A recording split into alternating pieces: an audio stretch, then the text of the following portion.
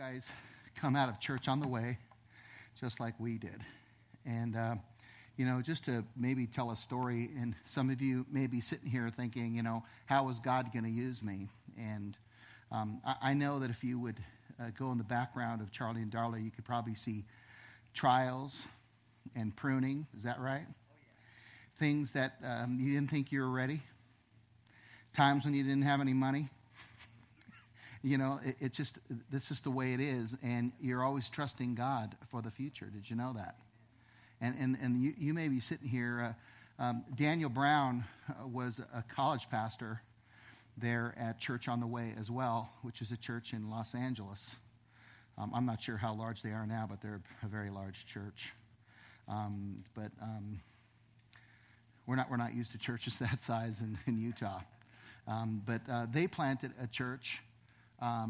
Daniel planted one in Aptos, and then California by Santa Cruz. And then how many know Santa Cruz up there in California? And then he planted about 30, 40, 50 churches, something like that. And I was the first convert of his first church plant. And I came to Christ in a group of, there was like 12 people. It was just a little church plant. And it just so happened that the Houston Astros center fielder was in that small group. And I was, coming out of professional sports as well. And so God had worked it out perfectly. And I remember looking at him, and I remember asking him, and I'm going, what am I going to do? I don't know how to walk with God. I don't know what to do. And he goes, it's only going to get better, Eric. He goes, only going to get better. You just got to keep on walking with God. And then, being part of that church plant, we planted a church in Hawaii. That's now almost 4,000 people.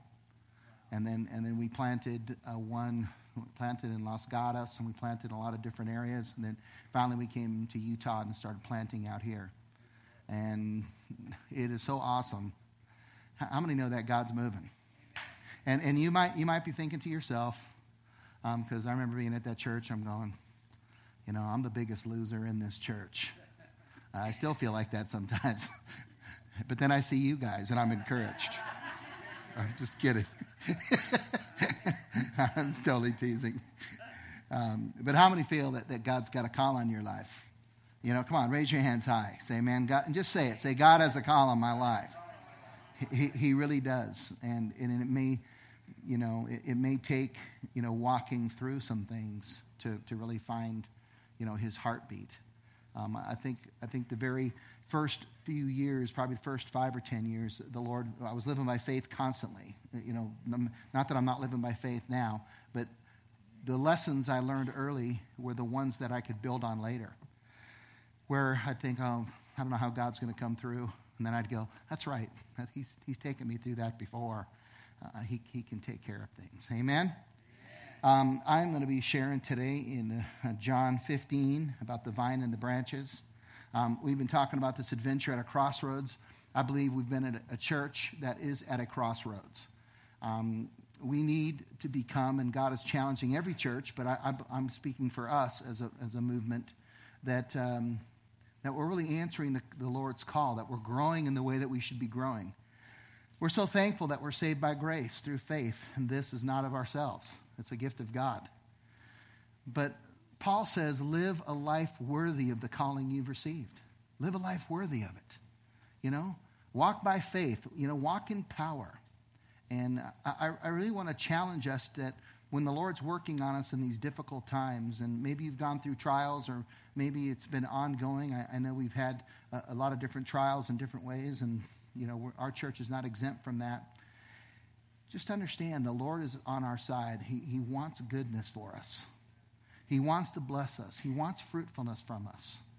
And hopefully this will challenge us. I'm going to share a few stories and then really get to the heart of it as well.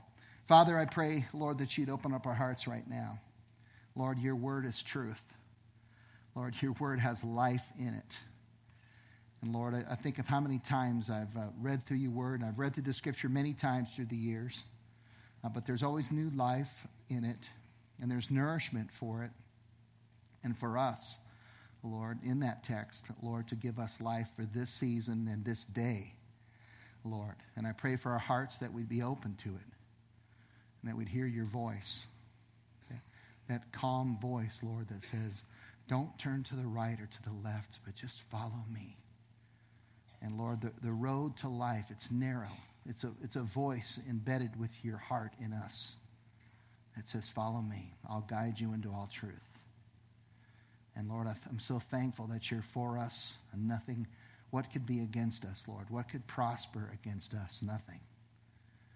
But Lord, I pray that you'd encourage us, you'd inspire us, you'd exhort us, you'd coach us, Lord, through your word. And Lord, as men and as fathers, Lord, we would make decisions based on your scripture, Lord, that says, I want to lead my family in the right way.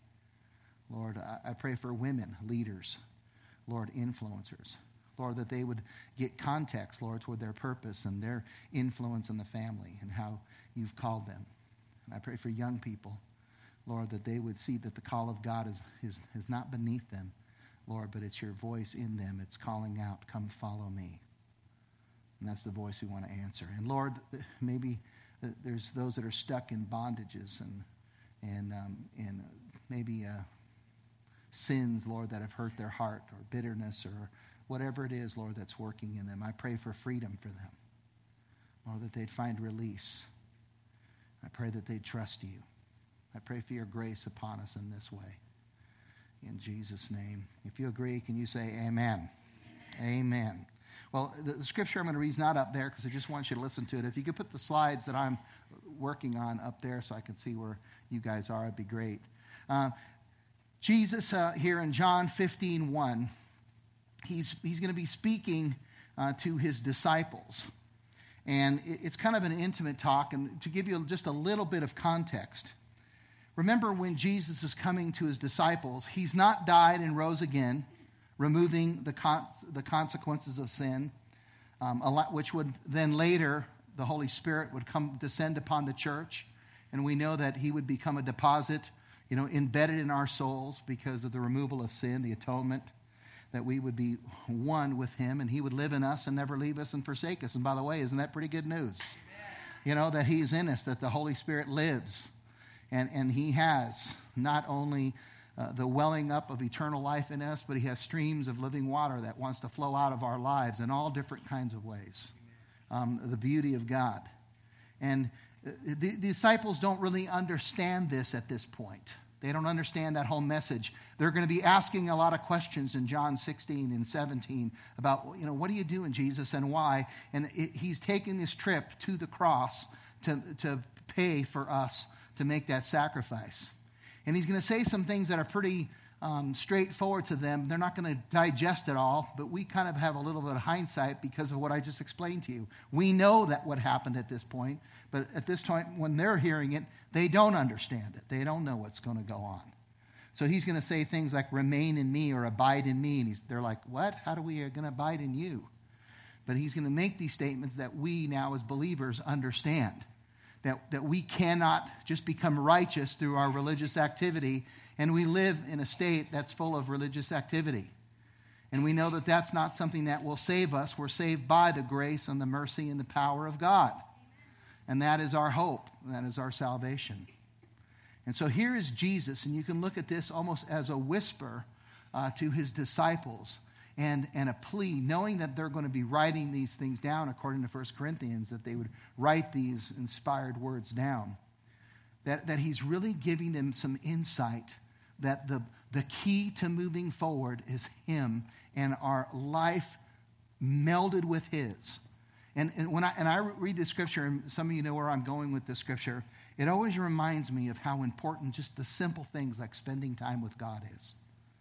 Just the few moments that you can just say, Lord, right now I'm just going to spend time with you. I'm going to settle my heart. I'm going to abide myself in you. But it also reminds me not just of that responsibility of mine, but more so the power of God that has made that possible through the shedding of his blood. That he lives in me, that it's his power that's sustaining me. And apart from him, according to him, I can't do anything. Think about what an incredible statement that is to the world. We just watched the NBA finals, and it's all about hard work and payoff, and then you watch the Super Bowl, and there's so many things that are award ceremonies, the best movies, and all that you earn and work for. And then here you have Jesus Christ on the scene a couple thousand years ago saying, and by the way, apart from me, you can't do anything. What a contrast. What a dependency that creates. And I know, and I had someone, we had dinner last night with some friends, and they were asking us about, how do you hear the voice of the Lord? And some magical answer. And then I was really thinking about it. They go, how do you know that you've heard, how did you learn to hear the voice of the Lord? And I said, boy, one of the biggest thing I learned is by shutting off what I want first. It's really hard to hear God when you want something real bad. It's almost like you have to, the Lord teaches you through the years. I've been walking with the Lord, not quite, 27, something like that years. And I don't know how many times when I was a young Christian, I'd want something. And then I'd start talking to God about it. And then the Lord would take like 6 months to kill that in me. How many know what I'm talking about? Like 6 months. And I've had things like years that he'd be killing stuff out of me. And so every time I talk, I go, how come God's not hearing me? I don't know I'm hearing him, because he's not saying anything except for stop talking about that. You know what I mean? It has nothing to do with what I'm doing in your life. And it was so difficult.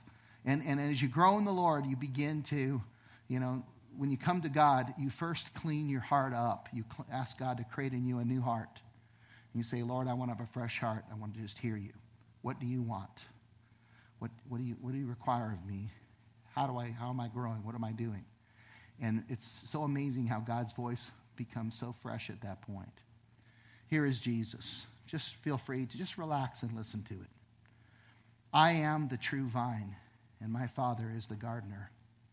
He takes away every branch in me that bears no fruit, while every branch that does bear fruit, he prunes, so that it will be even more fruitful. Already you are clean because of the word that I have spoken to you. Abide in me and I in you. As the branch cannot bear fruit by itself unless it abides in the vine, neither can you unless you abide in me. I am the vine, and you are the branches. Whoever abides in me and I in him, he it is that bears much fruit. For apart from me, you can do nothing. If anyone does not remain in me, he's like a branch that is thrown away and withers. Such branches are picked up, thrown into the fire, and burned. If you remain in me and my words remain in you, ask whatever you wish, and it will be given to you.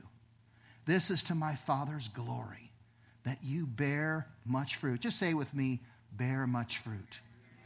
Bear much fruit, showing yourselves to be my disciples. I'm just going to share something real quick.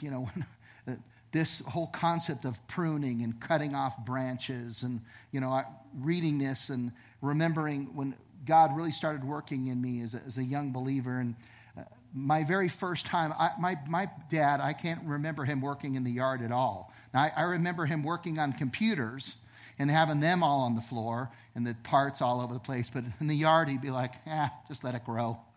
We'll just pretend it's the jungle out there.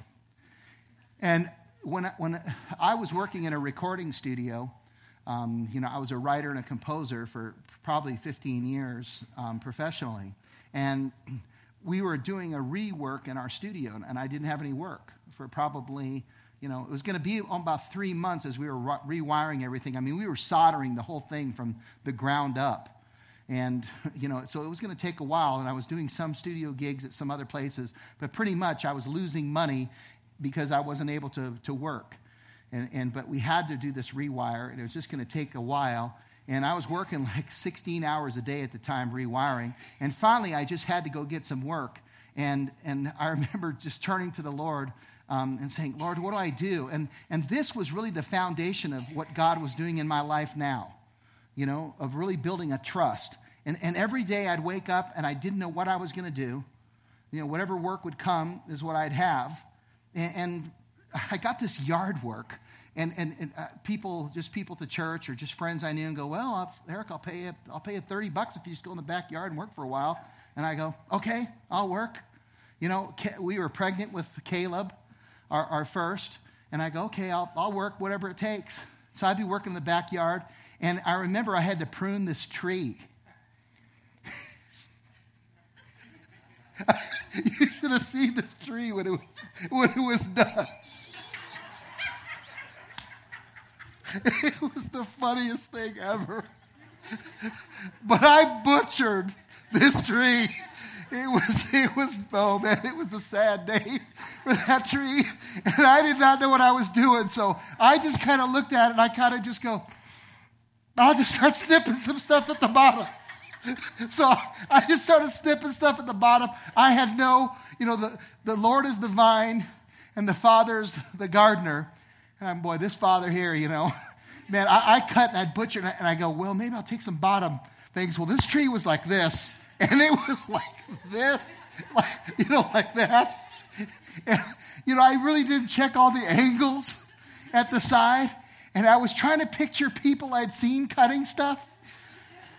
And I remember the guy who hired me looked back there and he goes, how much was I going to pay you? It's like you've got firewood for like 25 years. Because every time I started shaping it, I figured that's not the right shape. It's kind of like my barber when he cut my hair and he put a mirror up. I go to this 99 barbershop, like $10, and he puts it up to my head and he goes, how do you like it? And I go, well, can you add a couple inches out here? It's like, it's kind of late now. You already cut it. This is what it is. I always ask him, can you change my face? Is there something you can do with my face? Is there some surgery that you could perform? And, but one of the things that the Lord showed me at that time is that I needed to learn how to live by faith. And it was right after that I go, I can't do yard work, so I got a job doing sheetrock. I had never done sheetrock. I never did construction. And the guy who asked me, he goes, well, I got this job, construction. I go, have you done it before? And he goes, I helped my uncle one time. And I go, this is like someone's house. And I go, and so the lady came, she goes, now you guys know what you're doing? And he's like, yeah, like that. And I'm like, Santa Monica, I don't know what we're doing. Now, I know how to do sheetrock now. I've done it like, probably 7 to 10 times now, helping people, and I've learned. But I'm telling you, I've never seen sheetrock that bad. I'm telling you, there was no angles. There was nothing that was straight on the whole thing. And we must have had 10 layers of mud. And it was like when you looked in, it was like death happened in this room. I remember him negotiating for the pay. And I had, I have a baby coming. I worked all day long with the sheetrock, and I had no idea what we were doing at all. I was basically figuring it out. Oh, man, and it was terrible. And we finally got our studio going, thank God. And there was a bunch of customers, regular customers that were recording, had already started projects with other studios, and I understood. And so finally, I got a job from this guy, and he had a lot of money, too. And so I said, Joe, don't worry about it. We got this thing covered. I don't know how much the baby's going to be, probably $4,000 or $5,000. We didn't have insurance. And that was that at the time. It's probably more. But so I meet with the guy who's doing the recording. And I said, so I'm a young Christian. He goes, tell me about your album. And his name was Damien. And I go, well, my album's called Blasphemy, My Destiny. You're kidding, right? And he goes, no, it's how the devil is just my icon and all that stuff. And he goes, and I'm ready to give you a deposit, like $4,000. And I'm going, I need that $4,000. But I knew I couldn't record it. The minute he started, the minute he told me about it. And, a total aside, we ended up witnessing to them. And I've shared the story once, but probably years ago. And his girlfriend came to Christ in such a powerful way. A couple Satanists, and here they are coming to Christ. Unbelievable. And the presence of God was just there, and I prayed, and then Jody prayed, and then she prayed to receive the Lord, and it came all the way back to Damien. And I said, all right, I go, Damien, you ready to receive Jesus? And he stopped, and it was just quiet, nothing happened. And I go, man, are you ready? Come on. I go, you know God's talking to you. And he goes, I know. And he goes, but I can't do it. And I go, why not? And he goes, Satan just offers me too much power. I want the power. And I remember as a young Christian going from a complete atheist to a Christian paradigm where angels and demons and the Holy Spirit is real. And here I have this contrast where this person sees the offer of Christ. You know, it's almost as if they're trying to connect to it, but then they just say, I don't want this life. You know, the Lord was laying a foundation for me, not only how to see spiritual things, but also to realize that he was going to take care of me. I remember it was right after that, I got this job at this carpet place right after that, you know, ripping out carpets. I was the carpet ripper-outer. Okay, you know, you don't have to have a lot of skill, but you just got a lot of stamina, and I did. And that's what I did. And I figured, Lord, how are you going to get me out of this place into the next job?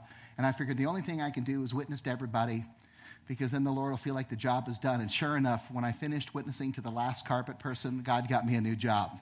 So I figured, this is my way into new jobs with the Lord. But you know, when we first came out here to plant the first church that we planted, the Lord reminded me of those days. Adventure at a crossroads, Eric at a crossroads. I got here, and the Lord really told me to focus on things, and I was thinking, Lord, how are you going to do it? What are you going to do? I don't know anybody, and how are we going to start?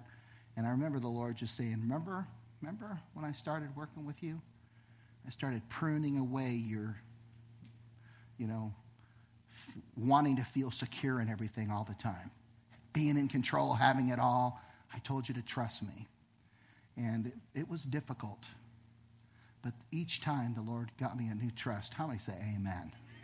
Amen. I'm going to start right there at the intro. Put that blue slide on there. I am the true vine. God, Jesus here is claiming to be. He is that source. If there's something else that you think is your source, I guarantee you it's not. Your boss is not your source. The bank statement is not your source. The future market's not your source. The American economy is not your source. The world market's not your source. God is your source. And he can take care of you wherever you are, whether you're in Utah, you're in the Dominican Republic, you're in Africa, you're in a hut, you're in a tent, you're in Alaska, in an igloo somewhere. The Lord will take care of his people. He takes Elijah, takes care of him with the ravens miraculously. I am the true vine, says Jesus, and my Father's the gardener. The gardener's the one who's not going to be like me where he butchers the tree because he has no vision for what the tree would look like and no gardening skills. But the Lord is the gardener. He's the one that knows how to give shape to what we do. It's the right shape. It reminds me of when you go to, we had our convention at Disney World, Florida area, and we went to Disneyland one night, one evening, because it was half off in the evening or something like that. And they had all those bushes that look like Mickey and Goofy and all the Disney creatures. And you could tell that these things have been pruned for a while to get that shape going. But they have a shape and an image and a purpose for what they want to do. And does the Lord not have that same capability? Isn't he the one that wants to shape us and conform us, according to Romans 8, into the image of his Son? And those he purposed, he called, and he justified, and then he glorified. He brought them to a place of glory. And that's the Lord's heart for us. And this fruitfulness in this scripture is something that starts in Genesis, where God goes to Adam and Eve, the very first man and woman, that says, I want you to be fruitful. I want you to increase. And that message then goes to Noah, be fruitful and increase. And it comes through Joshua and Isaiah and all the Old Testament prophets. And it finally comes to the New Testament, where it's really the fulfillment of all those promises were the Lord saying, I come that you bear much fruit. I want you to be fruitful. I want you to increase. I want you to multiply. You know, we see little things like one church becomes two churches, which becomes three churches. It's like the American culture so often, I mean, I think it's a human culture, really, more than just America. It's like we don't really know what fruitfulness is. We see fruitfulness as, boy, I added another TV from my living room to your bedroom. Or, you know what I mean? Or you added another vehicle, or you added, that's not the fruitfulness God's talking about. He's talking about the fruitfulness of His Spirit in our lives. Not just for evangelism and not just for certain kinds of ministry, but being connected to the source, the vine, and then being groomed and pruned by this gardener. Now, number one, and this is so obvious, such an obvious scripture. Now, turn it to number one, if you would, is the gardener removes the dead branches. And I've had people come up to me, does that mean I'm not saved or not? Can I just tell you to take that off the table for a moment? How many know that we are connected to the vine as believers? Okay? This is not meant to be just a scary scripture. This is an obvious text. What do you do when you have a dead branch on your tree? You cut it off. It doesn't belong there. It's withering. It's not producing. There's actually no connection there. I've had trees where I've seen trees and branches coming from old trees that I've cut, just kind of hanging and lingering there. And it says He takes away, or if you have the NIV, it says He cuts off every branch in me that bears no fruit. And by the way, that word take away there is not the same word as the pruning word that we're going to see here in a second.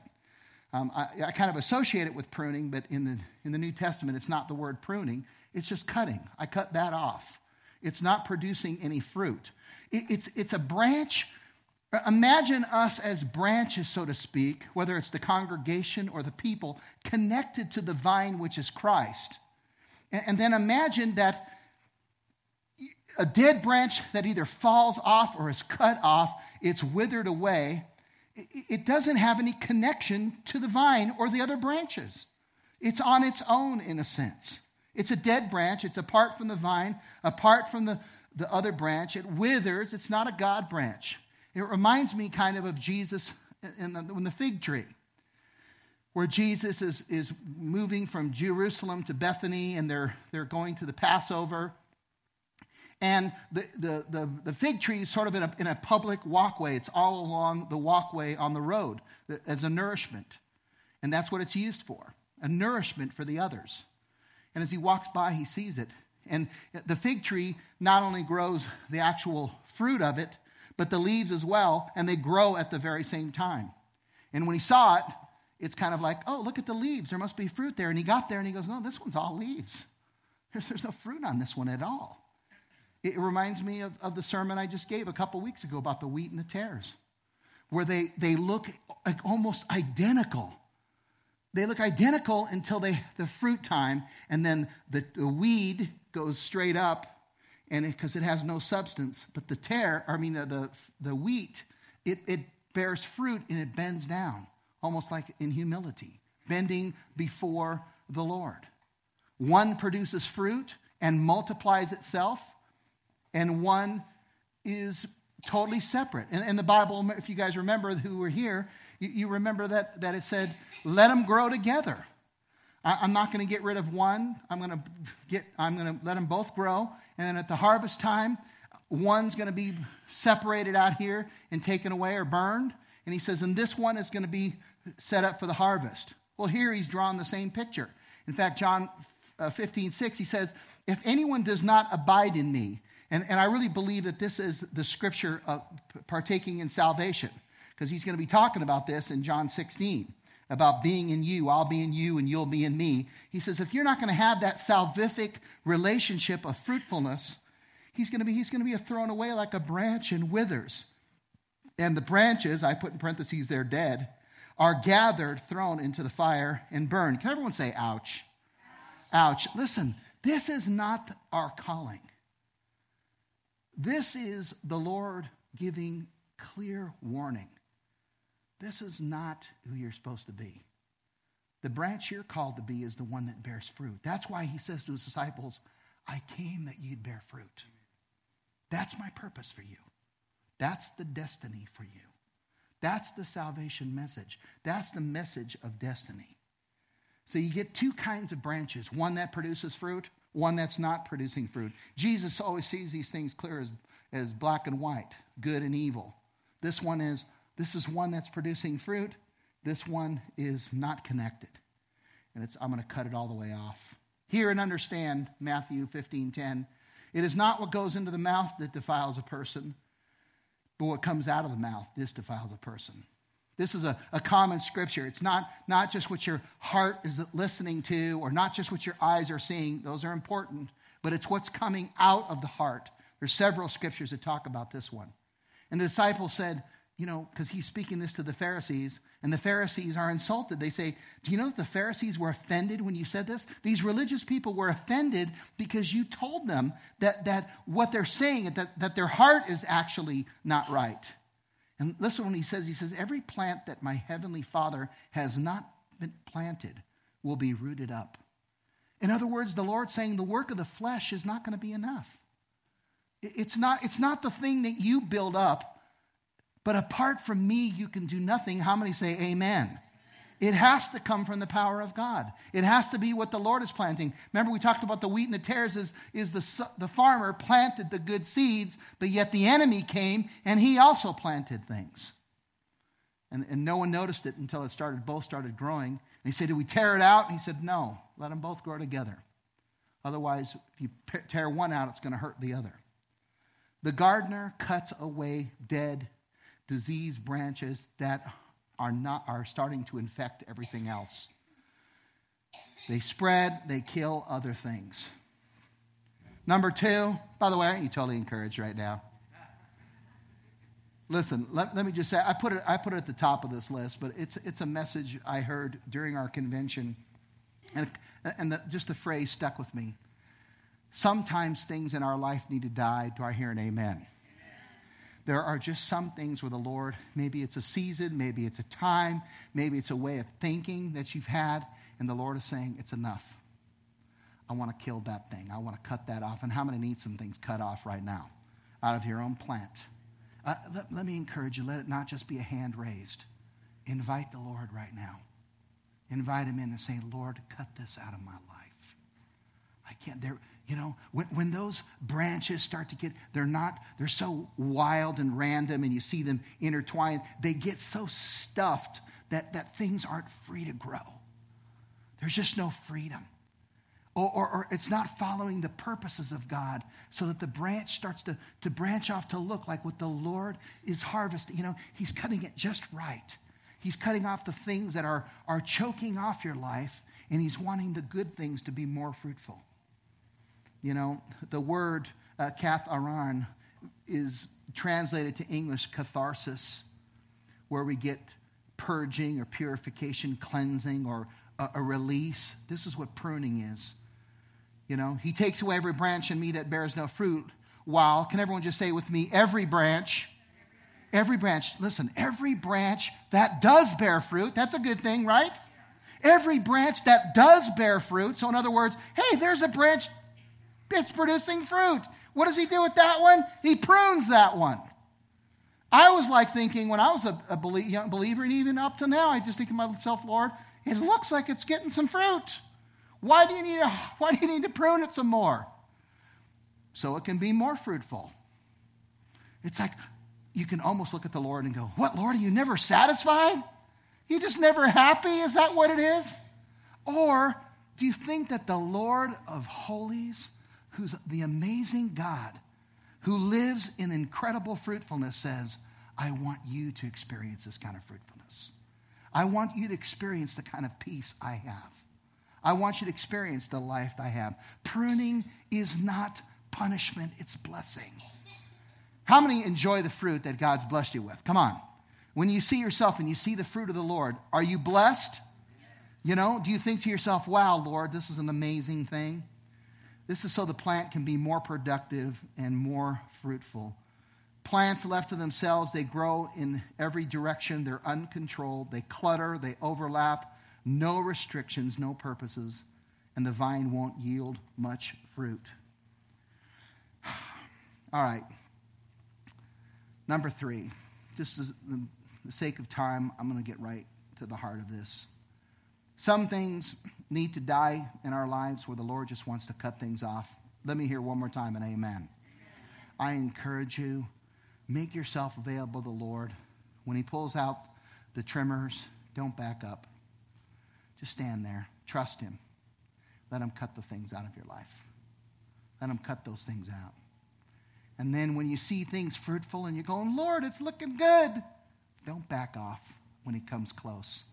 I've heard this saying before, but they say when the gardener is trimming the bushes, it's when he's the closest to the bushes because he's near. The Lord, when you get in there and you start trimming the bushes, and I don't want you to be reminded of my experience, but let me tell you, I had trees and stuff all over my head, right? That's the way it is. When the Lord's like that, he's all in your life in a good way. He's close by. He sees all the stuff. It's a messy job, isn't it? Sometimes, until that tree's been tamed a little bit, and he's real close to you and he's trimming things away. He wants you to bear fruit. So sometimes things need to change even though things are growing well. And that 3, some things need to produce. God wants us to bear much fruit. Some things need to produce more fruit. Abide in me and I in you. In other words, the Lord's saying, think about the times when you've woken up in the morning and you know the Lord's in you. He's abiding in you. And now he's saying, I want you to abide in me. Make the connection back to me. And I say, okay, Lord, I open my heart up to you. And then all of a sudden, fruit begins to grow in our lives. As the branch cannot bear fruit by itself unless it abides in the vine, neither can you unless you abide in me. You know, I noticed something in here too. Just as I was reading through through the text over and over again, and I realized something. I said, you know what? The branches don't produce fruit for the other branches, do they? You know, as a parent, don't you sometimes go, man, I just need to get some stuff out of these other branches, my kids.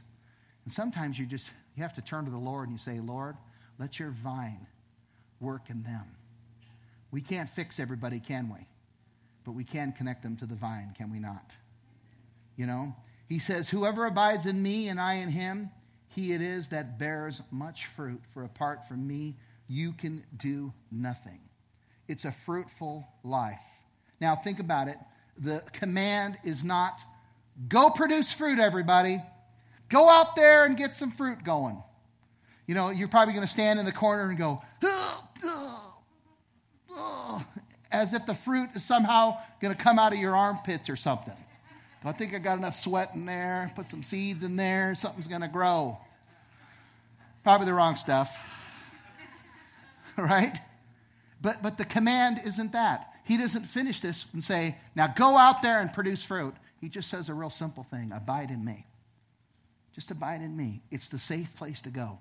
Sometimes it's the last place I want to go because I'm walking in confusion. How many would agree with me? That happens. And I just start to avoid the Lord here, and I start to avoid the Lord here, and I'm going, I need to go back to the Lord, but I'm not really sure. And then finally I connect with the Lord, and all's well in the world. Right? And I think to myself, why did I waste those last couple hours? I could have just been with the Lord the whole time. You know, and we can't yell and stare at the branch. And you know this. You don't go in your backyard and plant a tree and a plant and then yell at it. Produce some fruit, you stupid tree. No, you got to be nice to the tree. I love you, tree. You're beautiful. I want you to grow and produce lots of fruit. No, we don't understand exactly how it grows. The soil's there. You plant the seed. You water it. And then who makes it grow? God makes it grow. He makes it grow. And this is such a basic thing. We are a church, and you are a family, and we are a family that's at a crossroads that say, Lord, I desire. We can make our requests known to the Lord. I desire the fruit that you have. Why don't you bow down? I'm going to close with that. And Ira's going to come up. Lord, I thank you that the fruit of the Spirit is love. It's joy, it's peace, it's patience, it's kindness, it's goodness, faithfulness, it's gentleness, it's self-control. Lord, it's singular. It's fruit. It's one thing. It's fruit. It's with all these different attributes, Lord. And I know that the world has the opposite things, factions and dissension and suspicion and fear and doubt. And Lord, we get ambitious with selfish motives. And Lord, your Spirit is the opposite. And Lord, we want to become a people that's filled with your fruit, a fruitfulness. So I just want to encourage you, first of all, just cry out to the Lord right now. It doesn't have to be a loud moaning, but just a sincerity from the heart saying, Lord, I desire the fruitfulness that you have. Cut off, Lord, those things that are not from you. Cut off those things that come from my own fears and my past. Lord, things that have hindered me. Lord, you know what mine are. And Lord, bring in the fruitfulness that comes only from your Spirit. And Lord, help me be not that tree that wants to run away or is fearful because here comes the gardener. Lord, but there's better analogies in the text that talk about the father and his son, the father and his kids. That says, kid, come near, draw near to me.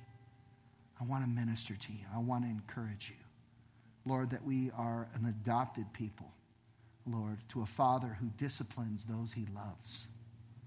And would you just thank the Lord for the discipline that he brings to you? Just thank him, saying, Lord, thank you for your loving discipline, that you're not there just to harm me, but you're there to bring me life. And because you want me to, and maybe you've had that prosperous season where you're going, I've seen fruit. What's going on? And the Lord's saying, I know. I see it. But you can be more fruitful.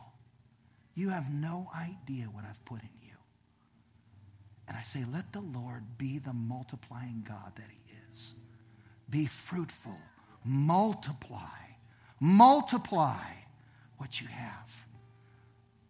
And Lord, let it be done by your Spirit. Let it be done by your power. Lord, let it be done by your grace.